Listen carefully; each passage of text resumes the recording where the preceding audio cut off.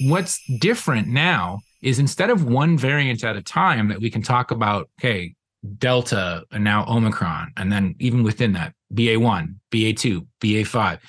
Now it's not one thing. It's not one thing in any one place, and it's certainly not one thing around the world. So instead of having one variant that would kind of come along and rise really quickly, causing a very distinct and large peak, and then descend to be replaced by the next thing that came along, instead of large tsunamis and waves of various height, it's a rising sea level and then high and low tide.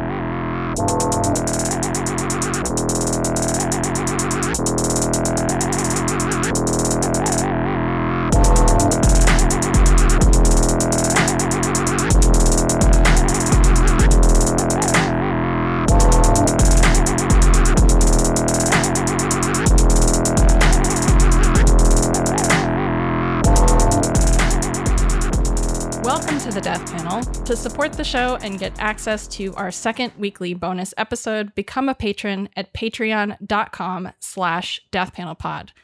And if you'd like to help us out a little bit more, share the show with your friends, post about your favorite episodes, pick up a copy of Health Communism from your local bookstore or request it from your local library, and follow us at deathpanel_. So I am here today with my guest, Professor Ryan Gregory. He is a biologist and professor at University of Guelph in Canada who primarily researches genomic evolution. And I've asked him to come on the show to talk about the most recent variant of COVID that is surging, called XBB 1.5. Professor Gregory, welcome to the Death Panel. It's so great to have you here. Thank you so much for inviting me.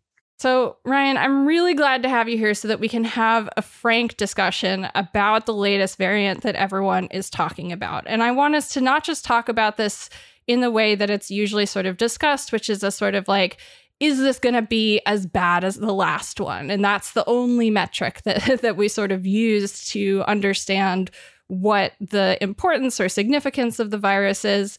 And I think ultimately what I want us to talk about today is not just XBB 1.5, but I want us to be able to talk about variants in general and what is important to understand about viral evolution and selective pressure. And also, most importantly, how our policies and sort of political and social responses to COVID influences the pandemic in very material biological ways, which you would think by this time, 3 years into the pandemic, that this would be something that there was sort of a broad common understanding of. But I think it's still something that, not a lot of people understand. And the mythology that exists instead really kind of feeds the COVID complacency echo chamber. We're always comparing it to the sort of last peak, and that hides the way that the virus actually sort of exists in our lives. So we've been covering COVID on this podcast for a long time, and a big part of that coverage has been about understanding how policies impact selective pressure. I think it was back in either December 2020 or January 2021, we had Paul B. Nash on the show to talk about how letting it rip while rolling back layered protections as the vaccine was just getting rolled out was a recipe for disaster, asking for something to go wrong, and potentially squandering all of the hard work that people had been putting into vaccines and therapeutics. And so many of those concerns that he raised all those months ago have actually come to pass. Our tools are being made less effective the more that we have let it rip. So to just start us off for context, XBB 1.5 has recently emerged as a dominant strain in the United States, jumping from 2% of cases to nearly 30% of cases over 3 weeks in December. So XBB 1.5 accounts for more than 70% of new cases in the Northeast United States. And there's a lot of talk about, is this more transmissible? Will it be as bad as the last one? Do we need to worry? Is discussing variants at all fear-mongering? The usual stuff. And we're not going to go there today. Instead, Ryan, will you start us off by explaining XBB 1.5's emergence, how it relates to the first Omicron variant?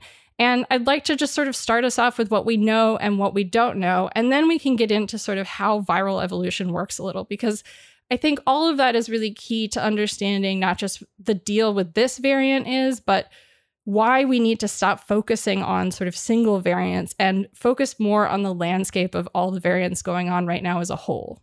Sure. So XBB 1.5 is a third generation descendant of the XBB variant. So XBB, if you are familiar with how that Pango lineage naming system works, each of those subsequent dots in the name, the 1.5 indicates a descendant of. So XBB.1 is the first identified descendant of XBB, and XBB.1.5 is the fifth identified descendant of XBB1.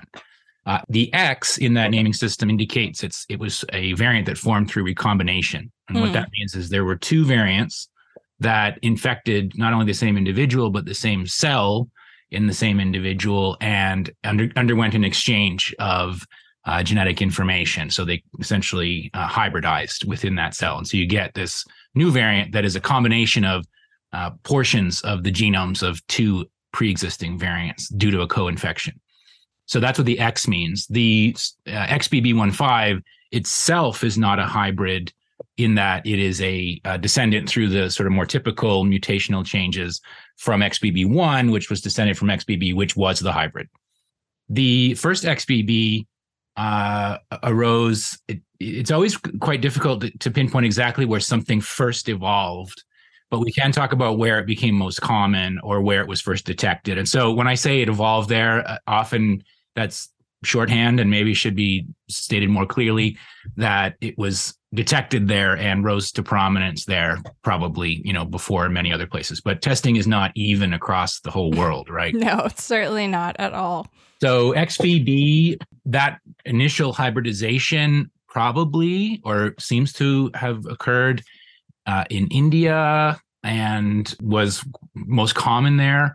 It did cause a moderate wave in Singapore. That's the original XBB. And then there was some discussion about how XBB had arrived in the US and was, potentially going to cause some issues there, especially after seeing that it did rise in Singapore and noting that Singapore's vaccination rates and masking rates and things were better than, various other places. XBB itself didn't really take off in any major way, certainly not in relation to the previous COVID waves. And depending on where you are, you may be experiencing your fifth Omicron wave. That's not true in the US exactly, but in Canada and the UK and other parts in Europe and stuff, this is the fifth Omicron wave, different variants responsible for them within Omicron. So it didn't take off, in any kind of major way, certainly not in North America. Most of what's happened in the last while since the summer and then into the fall were BA.5 lineages. XBB is a hybrid of two BA.2 lineage variants. And we talk about sort of what that means, but two different sort of sublineages within Omicron. So we kind of forgot about XBB and said, okay, that didn't go, as badly as it might have, and that's great. But it continued to evolve, and XBB.1.5, again, seems to have evolved, or at least was detected and is rising to prominence in New York State and, at least in the northeastern US, where, as you mentioned in the intro, it's increased really rapidly in that period. Being a hybrid, or being descended from a hybrid isn't super unique. That happens. And we've not only seen hybridization amongst, say, two members of the BA.2 lineage, there are also variants that, get nicknamed deltacrons, which are, recombinants between a delta and an Omicron. So it can be that distant. It is still all SARS-CoV-2. So you can get, across these rather divergent lineages. And I'm happy to talk too about, what's different about Omicron group versus the Alpha Delta, kind of naming that we had before and the distinct variants we had before. So you can get, cross between fairly distant lineages. Being a recombinant itself, and even being a deltacron, doesn't automatically mean it's any more of a concern. Mm-hmm. You can, it's just another mechanism that generates variability. It could be worse for the virus, and those are ones we don't see because they don't rise to prominence and they don't get detected. It can be the same as what it was, or it can be better for the virus, worse for us. And that can be that it's better at getting from one host to another, or it can be better at, replicating really quickly within hosts, or it can attack a wider range of tissues effectively, or what have you. So XBB itself didn't do a whole lot. And part of the reason for that is XBB had mutations that made it more immune escaping, more immune evasive, meaning that, it altered the spike protein in such a way that existing antibodies were less effective at binding to that. And so therefore the host's immune system, even with past infection or vaccination, was less effective at detecting and neutralizing the virus. But those mutations compromised another property that you often hear about, which is ACE2 binding. Mm-hmm. That's the ability of the virus to attach to and enter cells using the ACE2 receptor on the surface of the cell. So if you're good at one, but not good at the other, it remains to sort of be seen what the outcome will be. So some of the other variants that have risen to prominence, like the BQ variants, which are BA5 lineage, those are kind of the opposite. So they're pretty good at ACE binding, less good than XBB at immune evasion. But they also rose. So there's different sort of ways to be good at infecting hosts. You can either get around their immune system detection, or you can be really good at binding to cells. XBB was more along the lines of that first one, which is evading immunity, less sort of good at binding to cells. The thing that distinguishes XBB.1.5, the descendant of XBB, the third generation descendant, is the mutations it has undergone restored ACE2 binding. So now it has both immune evasion and strong ACE2 binding. So it kind of has both sets of features. It doesn't have that same trade-off that we saw in several other variants. So that makes it of concern, because it has sort of the two ways that we most often talk about with regard to what makes a variant good at infecting people in the context of, existing immunity in the population. So it has these features that made it worthwhile thinking about and tracking. The other factor that makes it noteworthy, obviously, is the extraordinarily rapid growth of that particular variant in, at least, regionally within the US. So that's a kind of record level of growth advantage over the variants that were there before. It shot up really quickly. Now, CDC uses modeling to sort of make projections about where things stand, and they maybe overshot. In the early one, when it was reported, it was 40%. And I think you used the revised numbers of around 30%. Yeah, I think it's 28 points. 27 or 28. And something like that. And fine, right? But either way, that's a rapid increase over a couple of weeks. Yeah, under a very short period of time, for sure. In a very short period of time. So in any case, the kinds of things that would make a variant worth watching and worth talking about and worth being able to identify clearly from other things that are out there are those two properties of the virus itself, its ability to evade host immunity and how well it can bind to and enter cells. And the other piece of that is it actually translating? Is that manifesting as success in the human population in terms of growth of that variant? So you can have, on paper, a variant that has all kinds of, features that might make it concerning, and it doesn't actually go anywhere, right? Biology is not easily... it's not programmatic. Yeah. Not programmatic in that sense. There's many, many factors, right? So in this case, you have sort of all three of those things. You have the two factors that we watch most often with regard to what mutations do, and a clear signal that it is actually successful in infecting new hosts. So that's why XBB.1.5 is garnering a lot of news. But, I think you, in your introduction, quite clearly and aptly summarized the idea that it's not about one variant at a time anymore. So in the US right now, even with XBB.1.5 increasing, there's still BQ1 and BQ.1.1.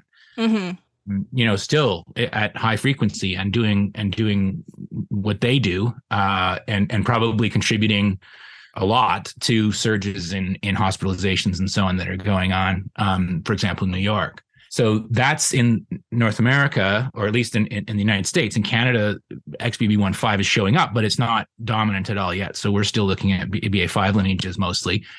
In the UK and in New Zealand, you've got CH.1.1. In Australia, you've got XBF, which is another hybrid variant. So you've got, and then in China, it's two totally different variants that actually already circulated outside of China in the fall and in the late summer and fall. So it's worth noting that even if you're just thinking about this very moment, and even if you're only thinking about one place, such as the northeastern US, it's still not just one variant. Right. And so that's that. Yeah. So that's where we're at with XBB.1.5. Is it the most transmissible variant detected yet? which is what, World Health Organization has said. That's a difficult thing to kind of say for sure, because there's different ways to talk about transmission or transmissibility. It has the properties I mentioned, and it's growing very quickly, at least where it originally occurred or originally started to take off. So in that regard, sure. But, it's such a hard thing to kind of say, well, is this more transmissible than the first Omicron? Because the transmissibility, the observed sort of effect also depends on the situation with the host. And in the case of the first Omicron, it took off really quickly, right? Like it took off, but it's also a different context for host immunity and so on. So I haven't said anything like that. But it is certainly a variant that has unique properties and is well worth watching. But it is certainly not the only one causing surges around the world. Mm-hmm. Honestly, I really appreciate the way that you laid that out, because it kind of shows both the chaos and the neutrality of viral evolution. It's not that viruses have some sort of intent when they evolve. Obviously, there is a process of sort of different evolutionary results are going to result in things being able to survive or being able to become dominant. But I think when people think about viral evolution, they think about things in a very linear way, a kind of point A to point B to point C to point D and so on, until I guess you get to that magic cuddly variant that's supposed to exist at the end of the rainbow where everything's fine.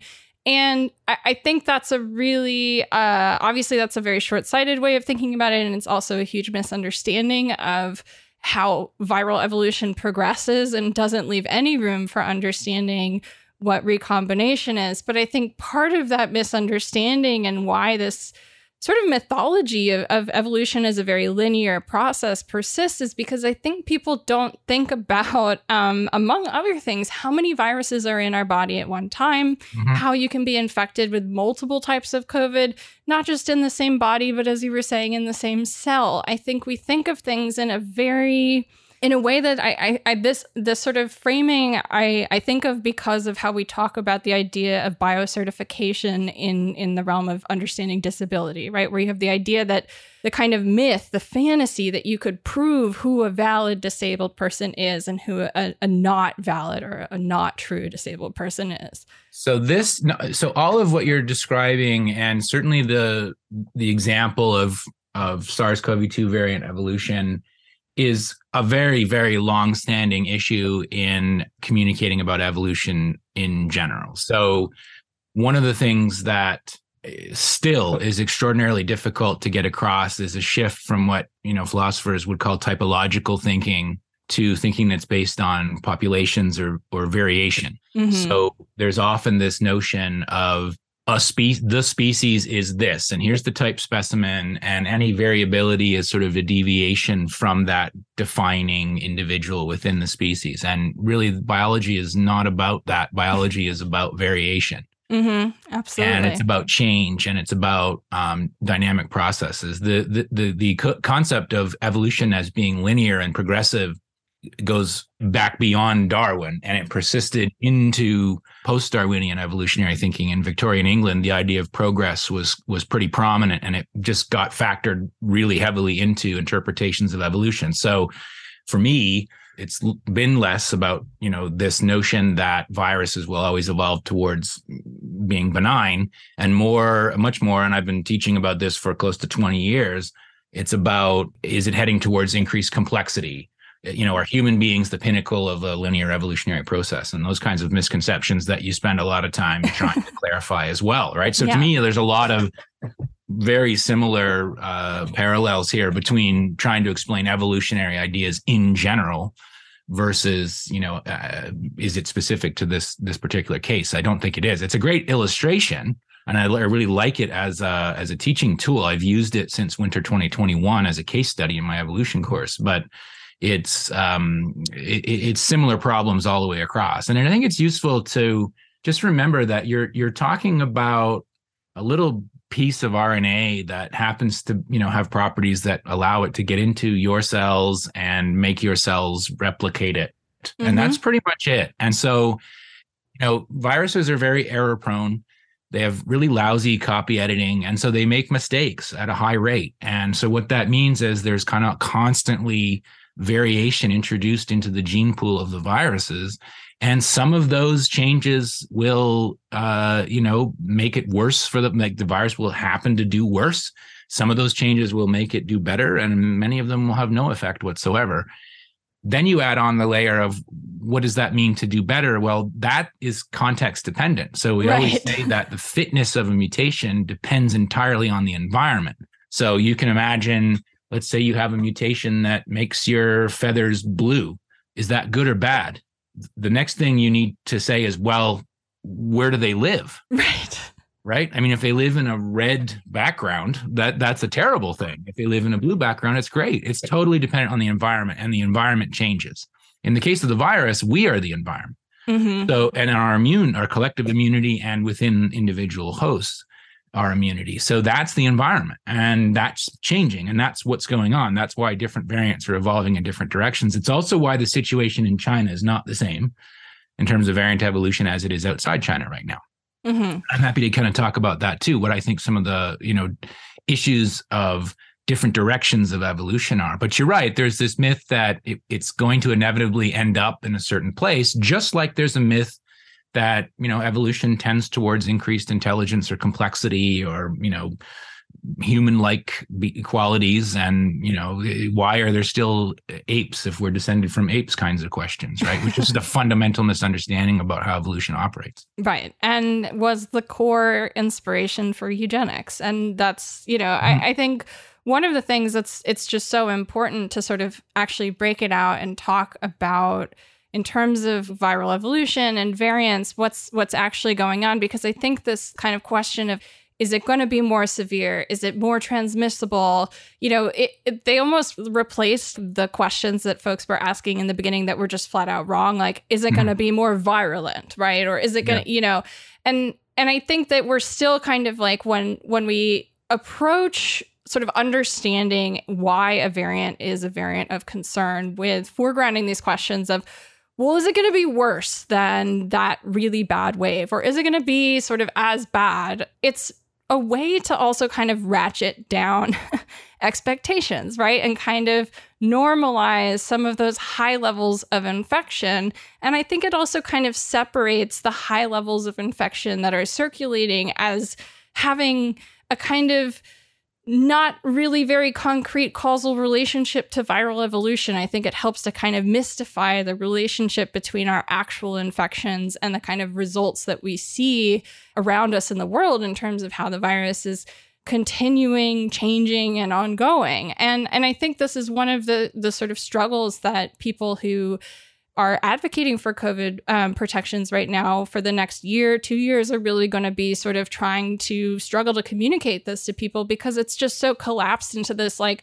well, is it more serious than the worst time ever? I mean, this is like a kind of classic logical fallacy, the worst problem fallacy, where you're saying, well, if something... Oh, sure. Imagine if we talked about hurricanes like that, right? Right. Unless it's the worst thing ever, then why are we shouldn't do anything about it is faulty logic, and it's frankly ridiculous. But so much of the way that the conversation around variants is approached, that attitude is foregrounded. And not only does it hide the sort of actual truth of what's going on in terms of, when we decided to let it rip, there were consequences in the population, and we're living through those in real time.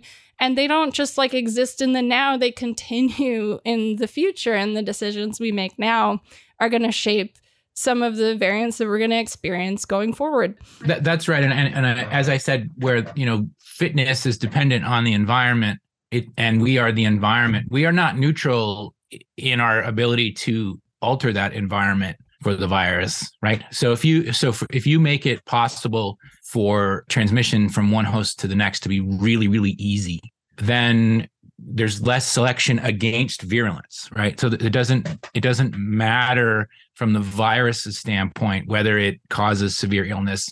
It will get to a new host anyway, right? Now, there's no calculus being done by the virus. It's just, if it does this and it doesn't get to a new host, you don't see it for very long. If it does, you still do see it.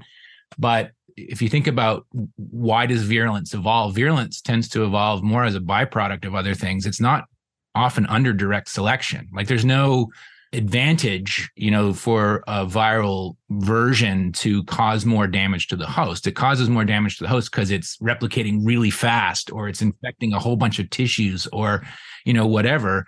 Or the body is causing damage in its response. Or the body's causing damage in response. That's right. Exactly. Those mast cells come out and start wreaking havoc. Yeah. That's right. So the response itself, and there's a really interesting, for years now, been discussion about evolutionary medicine. And one of the important distinguishing questions in that is what I'm seeing a symptom that's caused by the action of a pathogen, or is this my body's response to the pathogen? And sometimes it's your body's response. So, for example, if you treat fevers for relatively not dangerous illnesses, they last longer, because raising body temperature seems to be an adaptive response to try and, kill viruses. Now, fevers can become too high, and then it's a big problem. So you never quite know, let's say something causes diarrhea. Is that the virus or bacterium that, is benefiting from that because you're expelling more into a water supply, for example, and it reaches new hosts? Or is that your body trying to get rid of it? Mm-hmm. So these are questions that you kind of need to understand when you're trying to come up with strategies. But through all of that, something like, clean water will work regardless of which it is.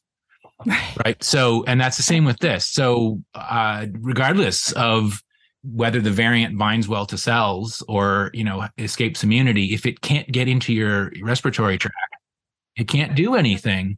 And all of those other mitigations, the vaccines are one thing, and they still are doing a good job at protecting against severe acute illness if you keep them up to date. But the other mitigation measures, air filtration, whether you're filtering it with a Corsi Rosenthal box on the floor or you're putting it on your face in the form of an N95, ventilation, avoiding dense crowds, where ventilation is poor. If people are testing and then avoiding contact while they've, tested positive, or if they've been exposed, those are all variant proof. There is no variant that can evolve, right.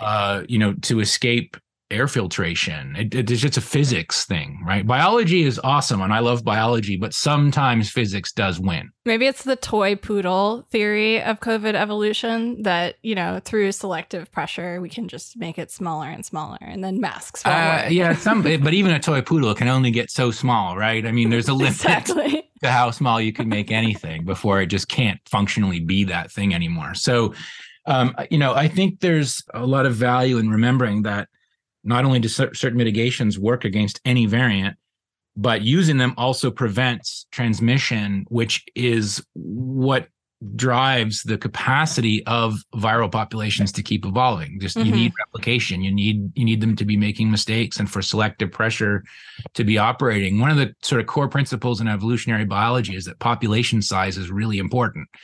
So natural selection as a process is much stronger when the population is very large.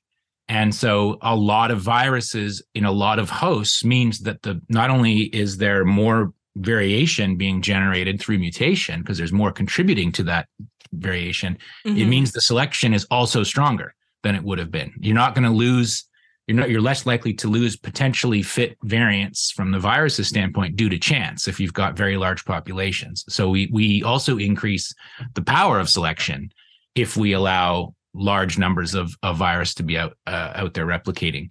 So again, we're not powerless to impact the processes of evolution and the impacts itself of that evolutionary outcome. So yes, mitigation is the key. Sometimes I feel like I say this way too much, but variants are evolving, but the answer to that is to have less virus. Right. I mean, it seems straightforward. We say this constantly, and I feel like a broken record. And half the time when I say it to reporters who are asking me, maybe to speak on, my position as someone who's immunocompromised during COVID. And, I'll say my real priority is making sure people understand that everyone's goal here is to reduce the amount of virus that's circulating. In terms of why we talk about masking being a thing that can't be one way, why universal masking is superior to one-way masking, it's not just about the individuation of health, it's also a kind of numbers game, right? Every time we're exhaling, if you are shedding virus, we're sort of rolling the dice as to how much of that is going to be in the air, right? And then based on the different levels of mitigation on the individual or in the space, in the physical environment that they're in, the weather, right? That's going to affect like how much virus the hosts are taking in. And that ultimately, what immunocompromised people are advocating for when we're advocating for universal masking is that we can only gain access to society if we sort of reduce the overall amount of virus. Like, for example, I recently had COVID. It's like not the first time I've had COVID. Every time I've had COVID, it's been after I've had to get IV pulse steroids, and I've gone from my regular level of immunosuppressed and my normal level of mitigations, which is masking everywhere in N95s, avoiding crowds, avoiding, the most busy times at the grocery store. Like when my body's environment changed because I was on IV steroids, those protections were still in place, but my environment made it easier for the virus to replicate. And I crossed that line of, being not sick and being sick. But it's frustrating because in a certain sense, the sort of more that we allow COVID to spread and the more that it's normalized to just assume that massive waves of infection are positive things that are going to bring us towards some kind of imaginary end of COVID. Like, I think we keep being told over and over, like, this variant's going to do it. It's going to be over. And it's like, well, what? Oh, we were absolutely told that over and over. The first Omicron. So people have forgotten that was, the messaging was, Delta was more virulent than previous variants had been, at least the one, more virulent than ones that had increased substantially around the world. And then Omicron is mild, which that narrative came out of a really preliminary observation in one place with one, demographically pretty unique population, but really took hold. It's going to be a natural vaccine. It will save us from Delta. Is this a friendly mutant? Is this a godsend even? Well, again, that's where you're forgetting that it's not just the severity of each individual infection on average that matters. It's how many there are. Canada, the UK, various other places just had the deadliest year of the pandemic in 2022. That was all Omicron. Mm-hmm. You also mentioned, whether it's about large single peaks. And I can talk about what I think it is going to look like for the next while as we see this with this cloud of variants. But I don't think it's large individual peaks anymore. It's sustained, instead of large tsunamis and, waves of various height, it's a rising sea level and then high and low tide. So in Canada and the UK and various other places like that as well, the low points during the Omicron year were higher in terms of hospitalization, were higher than the peak of the Delta wave. Right. I saw you tweet about this, and I think you shared a graph of Canada, and you said, right, what concerns me more than the height of peaks is the non-low of the troughs. Quote, yep. Every Omicron low has been higher than the Delta peak. And this was, again, hospitalization in Canada. And this is something that, obviously, it's like, I read that. I think you posted it a couple of days ago, I guess a week ago, at the time that this will be released. And I was like, let me look it up, that it's to see like where the United States is at, to see if we're comparable. And while the US doesn't repeat that pattern, part of it is because our hospitalizations are just so fucking out of control and out of whack. New York, though. So New York, which is where I've looked most closely just because of the XBB.1.5 thing, has had a pretty sustained level since Omicron showed up. Yeah. So it may be regional as well. Well, that's what I was about to say. If you start to break out the United States into certain regions and you start to look at more sort of localized clusters of outbreaks and hotspots within the US, you can not only see the pattern of it sort of moving around the country, but also you do sort of see similar patterns to this one you noticed in Canada. But also if you hold Canada's hospitalizations up to the United States, it's a great way to, lose your lunch. I don't recommend doing it, but it's one of those things where it's a framing you hear and it like stops you and you can't stop thinking about it. And this is that kind of idea of like, yeah, it's not these peaks focusing on the peaks is, I think it's a tactic of misdirection, frankly. It's a kind of vaxxed and relaxed strategy because, again, the peaks don't matter if the low level is so high that the hospitals are always strained. You know, like this whole idea of like waiting until the last minute, which is really sort of characterized the shift in pandemic policy from the year 2021 to 2022. And I'm sure will continue as we see things go to the private market in the United States in particular. You know, the whole idea of sort of reacting to once the hospitals fill up in the first place as it's a backward looking measure. Absolutely been playing that game for quite a while. So here in at least with Canadian data, you know, and I should say that pattern of the lows not coming down is also true in the UK and France and Denmark. And so it's not, there's something specific about Canada there. The game we've been playing is, well, if hospitalizations go up, we will introduce mitigations. And the thing about that is, well, that's a lagging indicator. And we know pretty well that the earlier indicators are pretty good predictors that we're going to end up with that lagging indicator. So I've called every Omicron wave. I mean, I've had, there's arguments within institutions too. So when I was a department chair, I was arguing, look, BA2 is coming. It's going to be a problem. We're talking about, going back to campus in January 21 I said, that's not going to happen. This wave is coming. Well, what we hear is it's, not as severe. I'm like, you're not looking at the data. Look at wastewater, look at the UK. These are predictors that work really well. And of course, we were not back on campus early in January because it did cause a significant wave. So, the indicators are there and we're not using them as indicators. We're using them as, well, people will mention wastewater when it's coming down. Of course. We're heading in the right direction. Therefore, we can remove protections, but never the other way around. Never, this is happening. And every other time this has happened, it's led to, it has continued along this direction. So those are concerns that we just seem not to do it. 2021, where depending on where you were, but here there were significant lulls, right? Cases were really low in the summer of 21, for example. We didn't get a break in 2022. We had a summer wave, which wasn't supposed to happen, right? We weren't supposed to it's supposed to be more seasonal. We don't get summer waves. Well, we've had 4 waves out of 4 seasons. Yeah. So it's just not, that to me is more concerning. And then if you go back all the way to 2020 and early on when it's like, wow, we might hit 1,200 cases. I remember those like, wow, it is really taking, like we might hit, 10,000 cases in the province.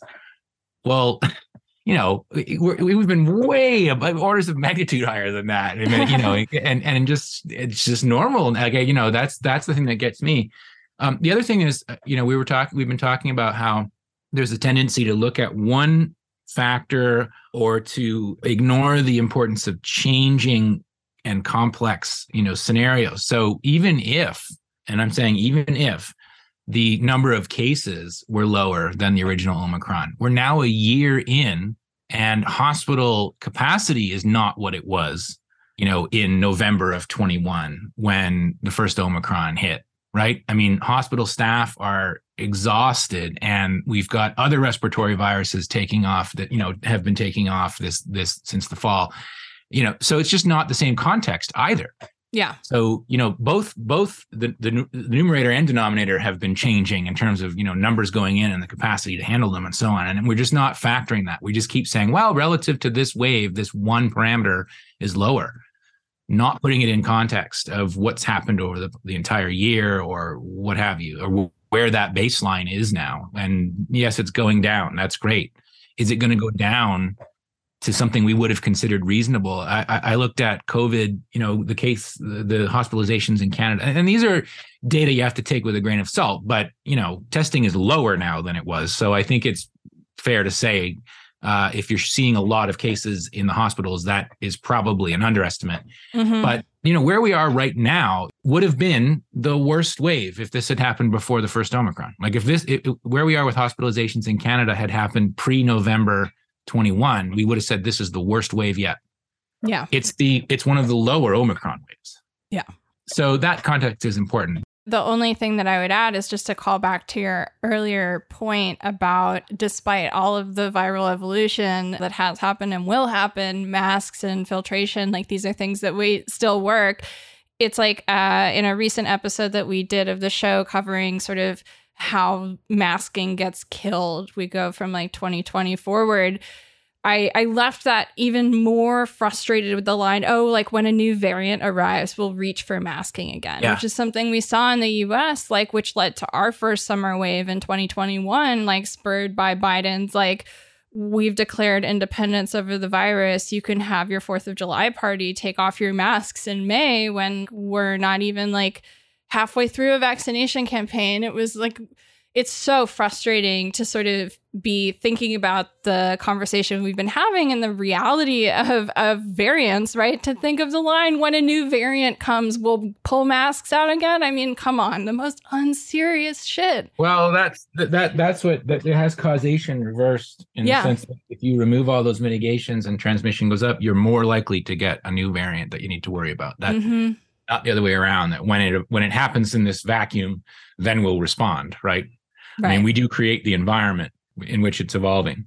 And it's an obvious point, but I just wanted to make sure that we had that sort of out there and obvious. Well, and just to revisit that critically relevant, reality, which is those same mitigations, clean air, high quality masks worn correctly, isolating and not gathering in, large crowds where it's not ventilated and so on. Those work against any variant now and in the future. And the flu and RSV. And flu. Yeah. And that, we could talk about that because those mitigations absolutely crushed respiratory viruses. Other than COVID, right? So it's kind of mind-boggling that we don't sort of say, wow, we should just have less virus, and period, right? But then there's that notion that you need it in order to have your immune system not be weakened. But we never talk about that with water. It's interesting that nobody says, you really need to have poop in the water or else we're not going to have immunity to cholera. It's like, no, you have clean water, and it's a scandal and should be a scandal if there are communities that don't have clean water, right? I mean, that's how we approach that. We don't do that with air, which is kind of interesting. We have technologies to do it with air if we wanted to, but we seem not to think of it the same way. And I think just less infection is always better. There's no case where being infected with a pathogen is a good thing. That makes no sense. But I mean, I think maybe one thing to talk about a little bit is why that's different now, especially. So, and that ties in with the idea of nicknames and things. So if you want, I can sort of give here's the history of COVID variants, and then this is why it's different. Like, it really has changed in the last 6 to 8 months. Sure, absolutely. So, we had an initial spread globally of the first virus, which we call the wild type. So this is the one that, arose in Wuhan in China and then spread around the world. Depending on where you were, it may have caused 2 distinct waves. In Canada, I think it's probably true in the US as well. And then after that, it was essentially the story of variants. So new versions of the virus evolving through these evolutionary mechanisms, right? Random mutation, just chance mutations, and then selection, natural selection. Some of those mutations conferred an advantage to the virus in the particular environment that it was in at the time. So the Greek letter naming system reflected that, and it was intended to, indicate to people that these are different from what was circulating previously. So it's not just a continuation of what you saw previously. It has the potential to cause a new surge or a new wave. Now, most of the named variants, and there are 2 categories in that system. There's variants of interest, and then if they are increasing more, then they would sort of graduate to variants of concern. There's been multiple different ones given names, but only a few actually ended up causing significant, waves. So depending on where you are, you might have seen wild type, and then wild type again, then alpha, then delta, then the first Omicron. That worked fine. That naming system worked just fine because it was one thing at a time, essentially. Everyone understood Delta is not the same as what was just circulating. Now, we may have misused it when we were talking about the first Omicron. For example, Omicron will save us from Delta, but everyone understood that Omicron was different from Delta. Everyone understood it had different properties and that we needed to have a response that was appropriate to that. Or in the case of that messaging, an inappropriate response, which was let it rip. Our Beyblade era. Yeah. Yeah. And it was even fine for the first several Omicron waves. Now, the World Health Organization has not allocated a new Greek letter for over a year. Omicron was the last one. They've not given any new ones since then. And, there's debate about whether that makes sense. I'm actually fine with it as long as the criteria, which are clearly different, are sort of laid out. So it used to be if it has genetic properties that, distinguish it from other ones and it has the potential or is clearly causing, a significant change in infections, then it gets a name.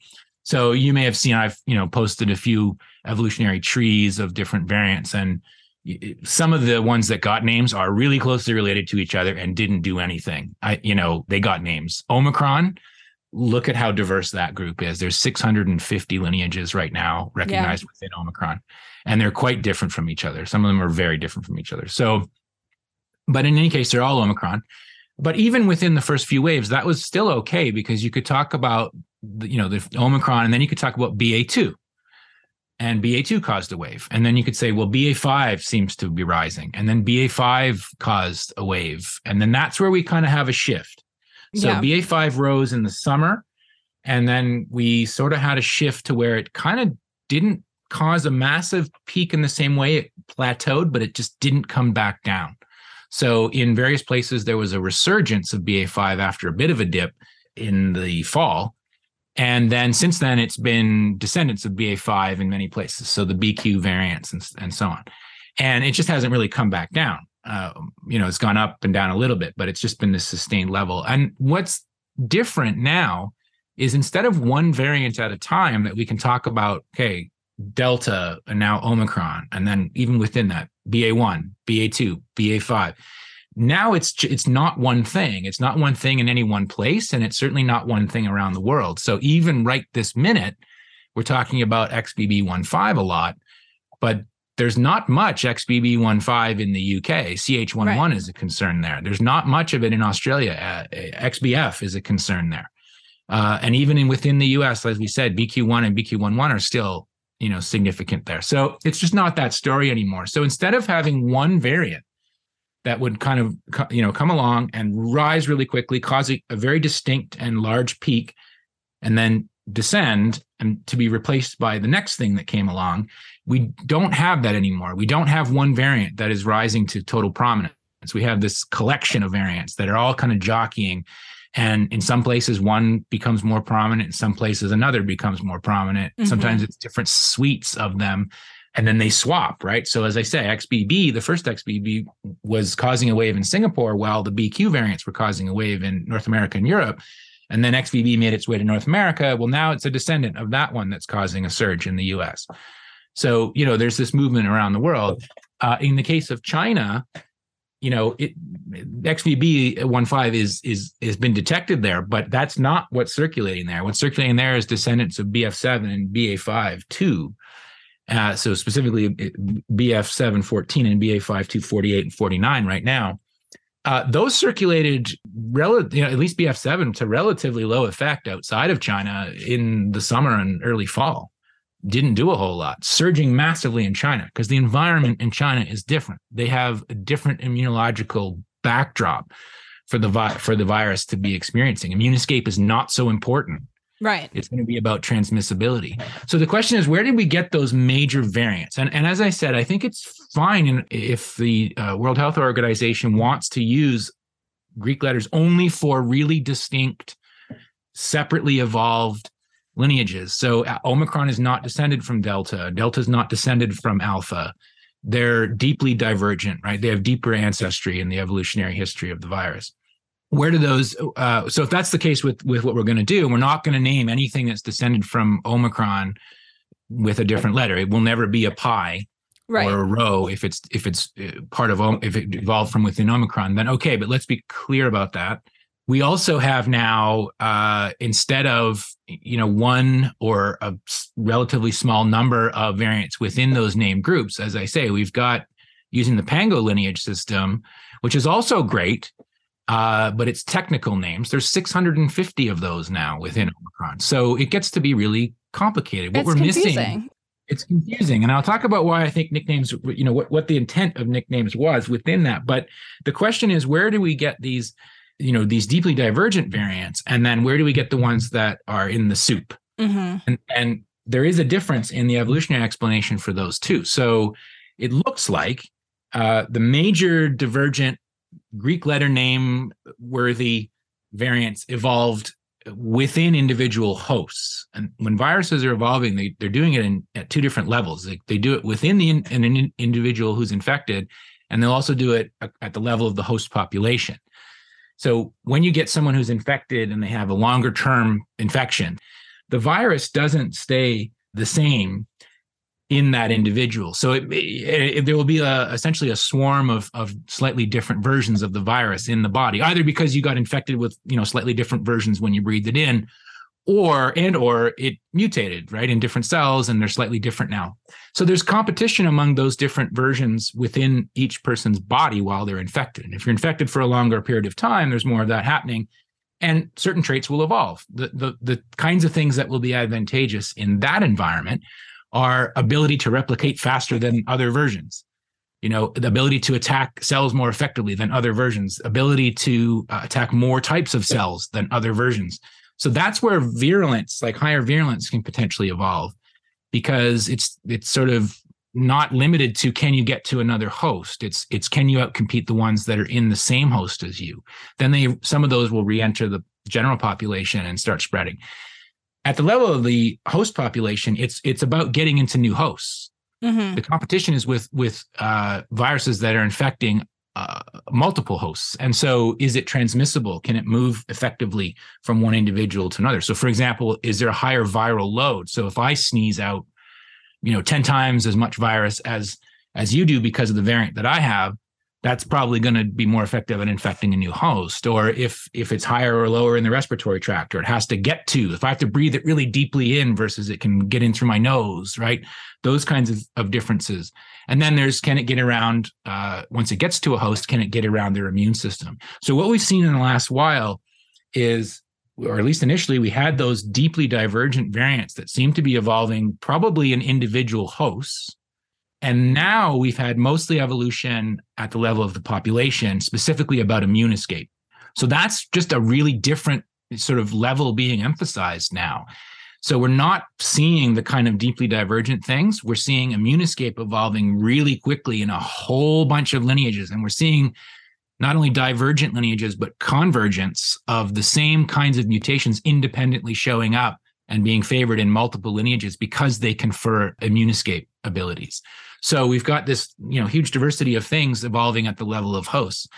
So that's another thing that's different. And what is challenging about that is now we're in a situation where we can't just talk about one variant, right? You could before. You could say alpha, oh, no, this is delta. Oh, Omicron's different from delta. BA2 is different from BA1. Now you've got hundreds of lineages, and it becomes this alphabet soup. It's difficult to communicate about. And the analogy I've used in terms of where we are now, which again is new-ish, is Omicron is now a name that refers to a large evolutionary group. So it's like mammals. Yeah.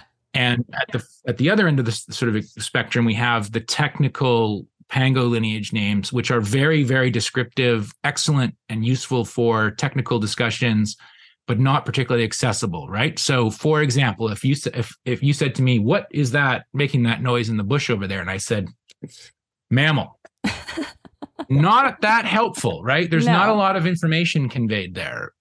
Flip side of that, if you said, "What's that making that rustling noise over there?" I said, "Mus musculus or Rattus norvegicus, probably." Some people will know what I'm talking about. A lot of people won't. If I said it's a mouse or a rat, right, you immediately know what I'm talking about. And what we have in biology, for animals and plants and other things, is another level, an informal level, which is common names. We have common names. We don't have common names for all 6,000 or so species of mammals. We have common names for the ones that matter to us and the ones we need to talk about. So we have, things that are livestock or pets or that chase us or that are delicious or that, carry disease or whatever it is that we encounter and need to be able to communicate about. We have common names for. Those aren't official names. We have a scientific Latin name for everything. That's the official technical name. And that's what you use in scientific discussion. And we have the higher taxonomic classification, like a whole group, mammals. Both of those are fine. Mm-hmm. But to communicate more generally about a subset that matters, we use common names, and that was what I felt was missing with the variants, especially, and that wasn't necessary before. It is now because we've got all these different ones, and it's hard to keep track. And we are still asking people to care about variants, but it's not easy to kind of let them keep track of which ones we're talking about. We still need to communicate about these things. So the idea of nicknames was, look, we're just having trouble keeping track of all the ones that we need to talk about. So common names are these sort of thing that's missing. The decision to go with Greek mythological creatures was based on two things. One is the first nickname, which I didn't coin. A guy named Xavier Ostali on Twitter suggested Centaurus for BA275. And I think it was thinking about it as a constellation, but it's also a Greek mythological creature. And the other reason was the Greek letter naming system. So if we use Greek mythological names, kind of goes along with the Greek letter naming system. It's informal. They're more memorable. Let's start there. I initially suggested just going alphabetically through the list, but then we realized if you have a whole bunch of those that start with A, right, that's just as confusing. And then I got, there's some criticism about some of the names were too long. So let's skip any that are kind of too long or hard to pronounce or whatever. And so, like I said, there were about 19 of those beforehand. When XBB.1.5 came and people pointed out it has this combination of high immune escape and ACE2 binding capacity, it's certainly something we're going to need to talk about. It needs a nickname. We have this sort of informal group on Twitter tracking variants and talking about them and stuff. And I said, and we said, yeah, we need a name. I said, well, here's a couple that are left. And Kraken kind of came to mind too. That's not actually a Greek one. It's Scandinavian, but it's familiar. I mean, it's a hockey team. It's a Seattle hockey team. It's a rum. It's famous from a line in a cheesy 1980s movie. Yeah. It's common in popular culture. So we said, okay, well, let's call it that. That's fine. So the tweet that introduced that name was basically, this thing definitely gets a nickname. I suggest Kraken, and then on to sort of here's some interesting properties of it. That particular one got kind of picked up. I don't think it is causing the concern is if you name things after scary monsters. By the way, most of the names have not been what you would call monsters anyway, right? So Kraken is descended from XBB1, which was Hippogriff, and that one was descended from XBB, which was Griffin. So I mean, these are not scary things. It's called Kraken because we needed a name, and this is a catchy one, and it'll help us to kind of distinguish it from the other ones. So it's just a way to do something that's a little bit clearer than the alphabet soup all the time. So people will say, is the same thing in China the one that's going on in the US? And I said, well, in the US, it's actually XBB.1.5 and BQ1 and BQ1.1, but it's BF714 and BA5248 in China. That's not the same as in the UK. There, it's got some CH11 as well as the BQs, but in Australia, it's XBF. Yeah. I've lost you already, right? Yeah. I go, no, it's not Kraken in China. Right. Right. It's a descendant of Minotaur and Triton. Right. And I've said, like, if that doesn't help in what you're trying to communicate, don't use it. But the point of it was specifically because we should not focus on one variant at a time. It's specifically because we need to be discussing multiple variants at the same time. That's why we need nicknames. We didn't need it, or when it was one variant, one wave. And so, so it can't be that it was to really stress how important one of them is. It was invented specifically because we shouldn't do that. Right. Anyway, and I think it's been pretty effective. I think it's been helpful for people to say, oh, okay, I get it. There's a different thing from what we saw before, that it's causing this. And almost, I would say just about every piece I've seen on it has started out the Kraken variant. What do we need to know? And then it gives a very reasonable, we don't know if it's more virulent. We know it has these properties. It's been described as highly transmissible. It's recommended you get boosted and you wear a mask and blah. Like, that's been almost every discussion has been like that. I don't see how that equates to panic. Right. No, and I think one of the reasons why that reaction kind of bubbled up on Twitter, and you're always going to see that any discussion of the variants, like, oh yeah, that's going to be labeled fear mongering. I mean, we've gotten so much heat here on this show for mentioning the existence of breakthrough infections. Yep. And yeah, it's the same exact crowd, right? Like it is Right. exactly the same people you would predict. Right. Always. No. And Yeah. And, I think part of it really ties into, well, what is the rhetoric that is being used to justify the ongoing organized abandonment of COVID protections and of the population in favor of COVID policy that is not only prioritizing a kind of economic response that is pretty impossible in the current context that we're living in, right? If we're talking about environment and the host environment that we're living in, this is not working out so great, right? And it's funny because the very thing that would actually achieve this economic outcome that is the kind of priority that really drives a lot of the thinking, we have to quote unquote get back to normal, we got to get back to consumption and real life and sociality and seeing each other's faces or whatever the fuck, you know what I mean? All those lines. The very thing that is preventing them from living their best lives and doing their brunch and whatever the fuck they want to do is the fact that we are pretending like we can just not look at COVID and that it'll go away. Yeah, I think that's all true. And I was just going to say, I think also many of the issues we're seeing are not unique. Like I said, so a lot of the misconceptions about variants is, just the same misconceptions about evolution in general. And in this case, I think it's the same mistakes about scientific communication. I think there's, one of the, a lot of the responses have been, most of the responses, I'm ignoring a lot of it because it's just the same, you say anything about COVID and it's the same response, right? Anyone who's COVID conscious is aware of that reaction in that little echo chamber. But, in terms of what I have seen, it's been things like, this isn't coming from an official whatever, right? We shouldn't be unofficial communication about this stuff. It's the public doesn't need to know about variants, which blows my mind, right? I just think, really? If they want to know, we should do everything we can to make it as accessible and as correct as possible. Telling them they don't need to know, that is so patronizing, infantilizing the so-called the average person. That phrase makes me cringe. And then the other, there's obviously credentialism and all, which is odd because the people who are doing the work to discover and characterize and database and track variants are people like bioinformaticians and evolutionary biologists and virologists. They're not medical, or public health people. So it's just weird that we wouldn't know about talking, lineage diversity. That's exactly what I've been teaching for 20 years.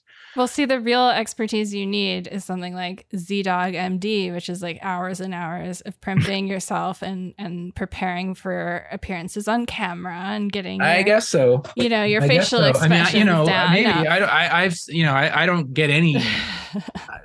There's nothing. I don't have a Substack. I don't have a page.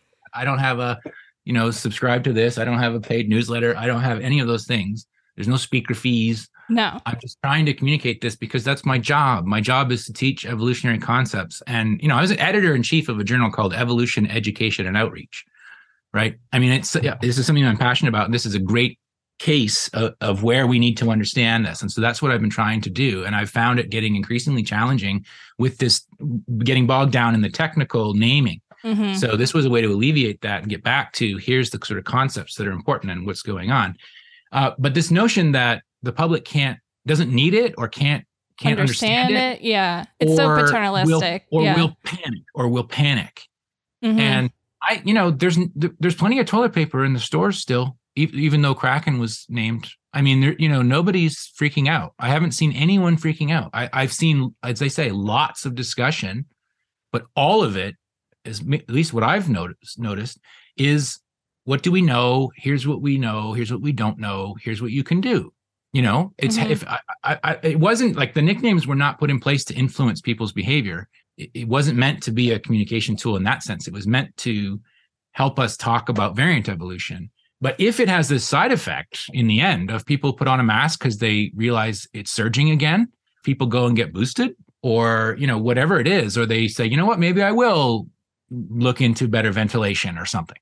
What I don't understand why that is a problematic outcome. Like maybe you don't agree with the means, but the means weren't intended for that end anyway. But if that is the end, then let's talk about, if is there a way to do this in a system that doesn't run into any of those other concerns. So I don't care what the names are. We said let's not use stuff like Pokemon and stuff that kind of belittles the severity of the situation. But most of the Greek mythological names have been either tangentially, known things, or some of them have been depicted as pretty cutesy things. Like it's just been a series of names that follow a theme, and that can be anything where there's a list of names available. I don't care what it is, and I'm happy if WHO or somebody else wants to have an official system for highlighting certain, what they would call subvariants of Omicron that are worth talking about. And they chose a neutral naming system and had some clear criteria. I would use that. Right. That's not when I'm trying to explain about variant evolution. I'm not trying to get people to do one thing or another. I do emphasize when people talk about, this particular variant seems concerning. I go, yep, but here's the same thing you should do is get your boosters, wear a mask, ventilate, avoid crowds where you can. It's always the same thing, right? Mm-hmm. So some people will say, well, it doesn't, this is the other criticism as well. Knowing about variants doesn't change. It has no bearing on people on what they should be doing. I think it does have a bearing though on whether they're doing it. So, booster rates where I live are at 27%. So when you see things like, well, don't worry about, this variant because the boosters still work. I go, they do work if you get it and people aren't getting it. Right. So like I said, if it has this beneficial side effect, and if agencies see that as a useful way of communicating, if nothing else, maybe it shows that quote, I'm not even going to say it. If it shows that lots of people are legitimately, I was going to say the public, but if lots of people are legitimately interested in understanding what's going on with evolution of the virus, then let's do everything we can to make that as open and interesting, and accessible as we can. Right. Like that's what scientific communication is about. Right. Well, and I feel like a lot of people are kind of coming at this in bad faith, saying like that this is a framing or a nickname that's like intentionally trying to sort of, in a noble lie way, like coerce people into acting in their better judgment. But you'd have to have not read a single thing I've actually said about it. Right. No, and it's funny because it's like that's also the exact same sort of bullshit as, pop psychology that is being employed in the other direction, which is the kind of nudge philosophy bullshit, which they're calling out a kind of imaginary of what they're doing, of what minimizers are doing, which is sort of finding one weird rhetorical trick every time there's a kind of new development that could possibly, elaborate on or expand upon someone's understanding of the pandemic. There's like always these knowledge producers who step in with their kind of one weird rhetorical trick as to why this new information or this new way of understanding or this expansion of the understanding of COVID does not justify that reaching back for the mask, that reaching back for protection. No, that's right. And because they've really hinged this kind of social and political and class argument that they've, cobbled together out of a bunch of like bullshit that they're dressing up as some sort of coherent politics and some sort of, fighting for the working man and making sure that people can, earn the living. And, it's the most disgusting health capitalist nonsense, but it does hinge on the ability to continually kind of reproduce the denial of the evolution of COVID as being significant or as being at all related to the levels of just the actual infections themselves. And I think it's funny because it really it does kind of reproduce this nudge philosophy that we know doesn't work and in of itself is coercive. There is coercion in withholding information just as much as there is in providing it. It's about context and the kind of sociality involved. You can't just say like, oh, by giving something a name, that's coercive. By withholding a name and relying on a system that's really obtuse and difficult to remember and highly professionalized, how is that not also coercive? It goes well past that though. So it goes to Absolutely. Omicron is mild. Yeah, absolutely. We saw, official takes from provincial health here in Canada where it's good news that it's highly transmissible, but less virulent. Like, we don't know that it's less virulent. Nobody's shown that yet. We don't know that. So it's not good news unless even if you knew that, because Omicron, the first one, was pretty widely accepted to be less virulent than Delta, caused vastly more damage than Delta. So that's just not, like, that isn't even withholding. That's framing in a way that isn't correct. We're okay because boosters work. Right. But like I said, it's less than 30% are up to date on vaccines where I live. So, and it was one of the better, municipalities in the country initially for vaccine uptake. So, you can't kind of do that. So, but in any case, I look at it like this and I say, if people are interested, I'm going to try to provide a way for them to understand it. And where I need to make adjustments because it's getting too complicated. And I don't mean it's too complicated for the average person, quote unquote. I mean, it's getting too complicated for me. Yeah. To be able to frame it in a way that makes sense, right? So, I find it unwieldy. As soon as I go, okay, so BA.1.5 is a descendant of XBB, which was a merger of BJ1 and BM1.1.1, but BJ1 is actually this, and BM1.1.1 is actually, BA.2.7.5.3.1.1.1.1. Like, if I have to keep going and looking it up when I want to say something, and then clearly it's too complicated to communicate effectively. So let's find some shorthand, and whatever works. Right. No, and I think the thing too that is really important, and I hope people can sort of understand, is that despite all of these narratives that we're sort of constantly being exposed to that might say otherwise, anything we can do now to sort of invest in reducing infections, in cleaning the air, in distributing masks, for example, in the United States, and preventing COVID care and therapeutics and vaccines from getting kicked to the private market, which is something that the Biden administration has been marching forward with, despite any and all information that sort of comes. And they said that they would be taking into consideration, it's like, regardless of anything that's come up, the plan has just moved forward anyways. And the line is like, well, we're not in the same place as we were 2 years ago. And it's like, well, yeah, we're kind of in a worse place because we squandered a great opportunity on a vaccine technology that we then, fucked around with and haven't been actually working on vaccine equity despite all of the lip service to it, Yeah, vaccine. I was just going to say global vaccine inequity was a big part of the issue, well, still is, but you can also have vaccine and other inequities within a country, right? And you can make those worse, right? And that ends up. So I mentioned, for example, the societal inclusion is good for everyone. It's not a favor, to the people who are most heavily affected. It's good for everyone, and that's the thing that kind of blows my mind. Is we started out pretty good. We're all in this together. Let's flatten the curve. Let's take, let's work. Let's try to ease the strain on the healthcare workers, and let's protect the most vulnerable and those things. And we were doing that, but for what, 6 months, maybe, I guess. Not even here. Not even. Yeah. And now it's, and it is absolutely the case that one of the reasons we're in the situation that we're in is that we stopped thinking about the collective. We stopped thinking about a changing process. We stopped thinking about, strategies that work not only on a national scale, but globally. This pandemic is not a regional thing. And we're always talking about like what this country or that country is doing. Well, the virus doesn't live in countries, right? The virus doesn't know that. It just knows there's human hosts all over the world. That's it. I mean, borders aren't real, not It doesn't care to about viruses. Borders. Yeah. Yeah. No, the borders are irrelevant other than where you have stark differences in, politically imposed things. So, for example, China keeping to not zero, but quite low for years. And then now very, very different, right? And there's just probably a massive influx of different variants.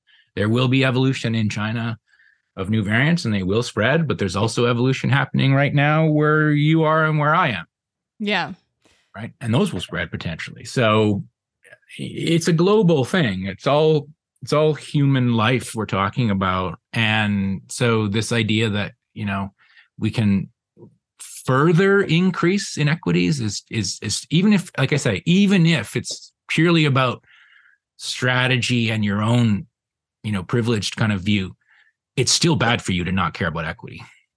Never mind the moral argument, right? Yeah. Well, and I think, unfortunately, because of the response for the last 2 years, because of the circumstances we sort of find ourselves in the United States in particular, where the COVID response has really been collapsed into vaccines and therapeutics only. And we've put all this additional sort of stress on that, and we're pushing that to the private market. We're going to see the same inequities and the same structural violence and social murder that's baked into our health finance system in the US, the private insurance system, mapped onto COVID. I mean, I think the problem that we're really facing in the coming year here in the US in particular, and obviously what happens in the US is not going to stay contained to the US, as we're saying. So it really does even matter towards infections in other countries that the United States is going to move forward. I mean, we're going to see so many people losing their Medicaid coverage. We're going to see the things that are off-label not being covered by Medicare anymore, things that don't have formal approvals. There are legal rules barring Medicare from paying for. We're going to see the kind of austerity-driven social murder within nursing homes and long-term care facilities get so much worse. And this is all sort of on the back of this very predestined sort of framing that people approach this transition to privatizing COVID. And I think it's one of the things that right now we have to try so hard to resist and to sort of talk ourselves out of this framing of this move to privatize all this care is predestined and it's going to happen no matter what. Because I think everything that we've talked about for the last hour, just to imagine throwing more fuel on this fire that we've all been navigating for 3 years, specifically in the ways that we know the U.S. health finance system can exacerbate structural inequalities, I think we're going to see some really, really bad effects, both short and long term, as a result of some of these decisions. So it is a time to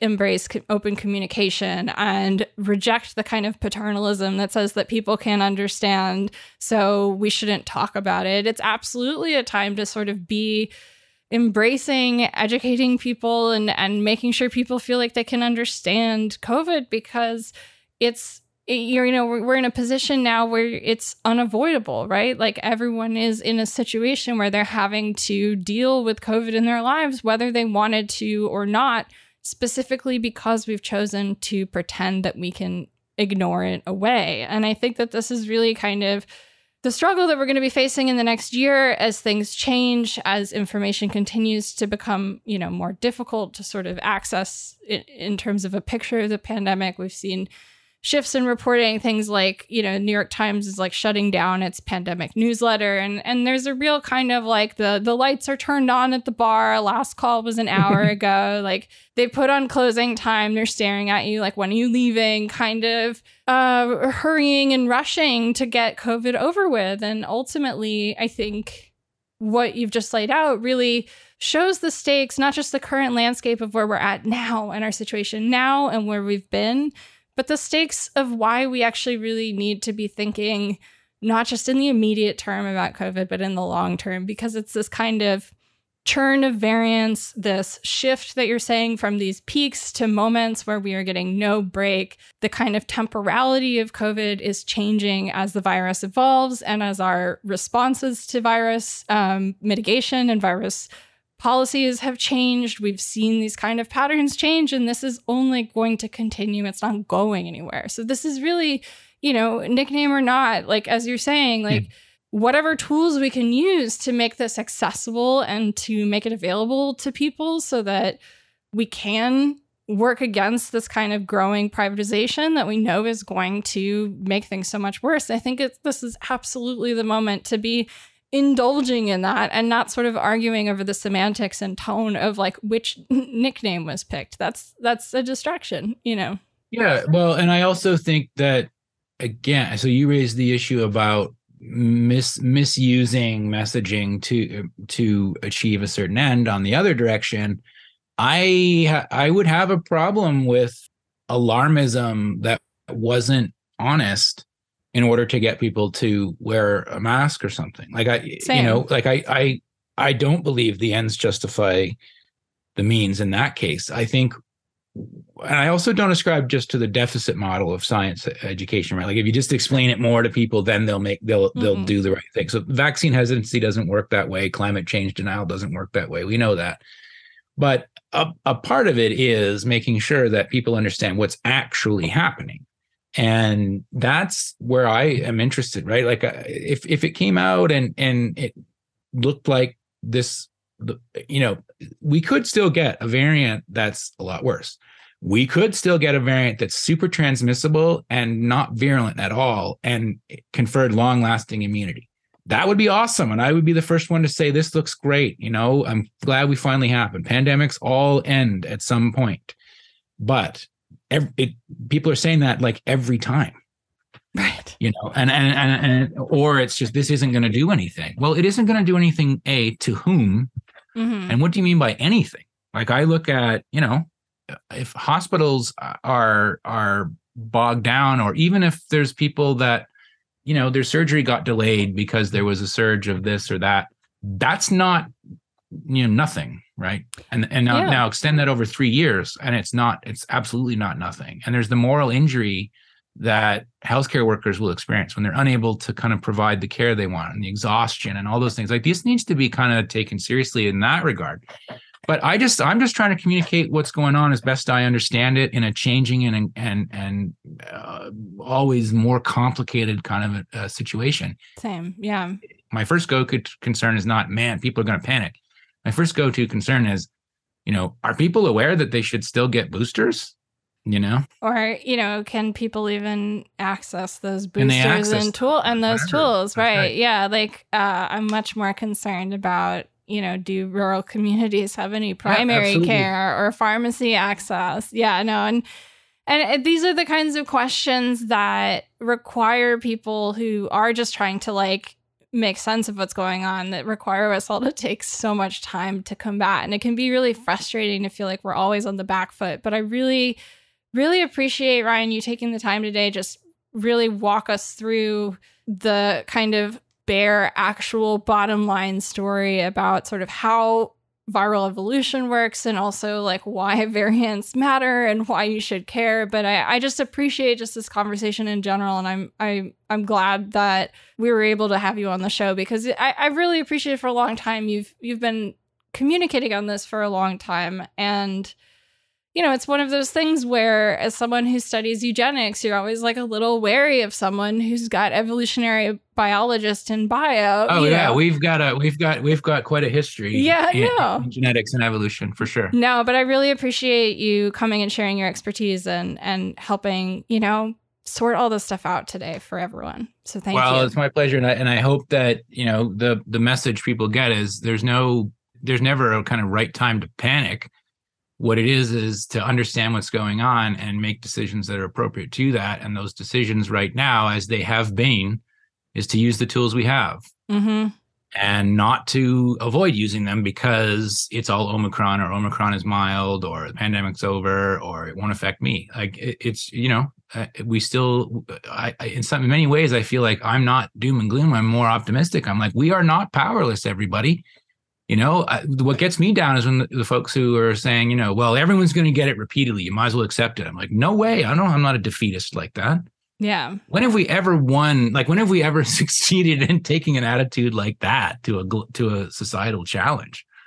No, we're not powerless, and we have the understanding and the tools. We can track variants. We can, you know, develop additional engineering-based tools and pharmacological tools, and we can have behavioral changes, and we can look out for each other and those kinds of things. And that all, I think, can be very effective if we do it.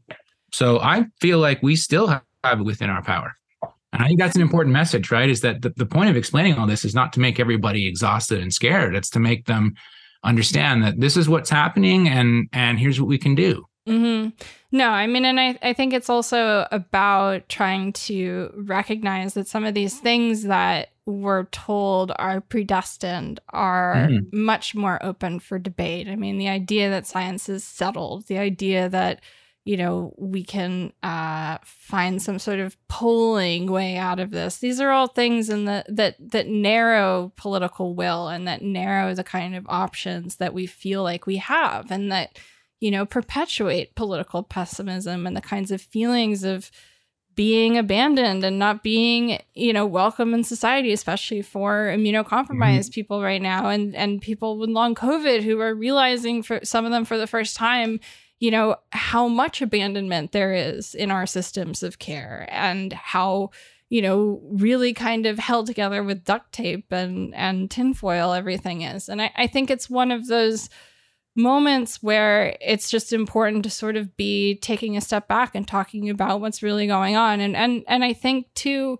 as we move forward, kind of recognizing that, you know, as much as there's constant perpetual gaslighting all around us, you know, there are ways to sort of to follow and to know what's going on, and to recognize that the kind of limitations that we think are, you know, holding us back politically, that these are things that are much more negotiable and that we can actually push much further on. We just have to care a little less about respectability and kind of making that quote unquote perfect point, because as we were talking about with the kind of nickname thing, a lot of that ends up being kind of bad faith criticism from people who are just trying to rhetorically perpetuate the status quo. And, you know, in terms of how this stuff is helpful for people's organizing, I hope that it kind of helps you think that about how these sorts of dynamics can inform things like workplace safety, things like trying to organize in terms of communicating like why COVID precautions at events are important too, because these are all moments for us to sort of individually not just be like policing each other and judging each other's behavior, but be, you know, putting our thumb on the scale at the structural level, at the sort of institutional level, through our day-to-day actions and our participation or refusal of the manufacturing of consent that's going on. Well, and I think there's also, you know, some thought to be entered into how certain approaches we might take now are beneficial well beyond anything to do with COVID. So we mentioned other viruses, you know, other seasonal respiratory viruses. You know, there's a mandated measuring of, I think, of CO2 and ventilation standards in schools and in various places. Well, keeping CO2 alone down is good for learning, right? Never mind all the other things that you might keep out of there. If you're worried about attendance at schools, let's have fewer infections of all types. Right. You know, those are the kinds of things that I think we could be doing.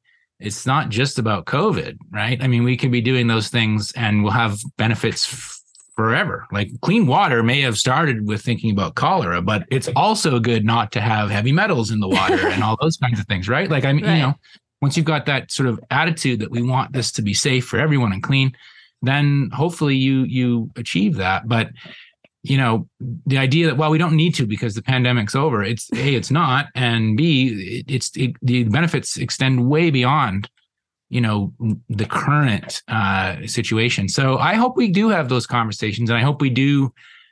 People get motivated. For example, like I say, if people understand variant evolution and why knowing about them is important, you know, they understand investment in wastewater testing. And I don't just mean for COVID. Like, what about if we're testing for flu and emerging viruses? And, you know, those things are important. I think we could make great use of that moving forward as just more tools to keep more people healthy for longer, basically.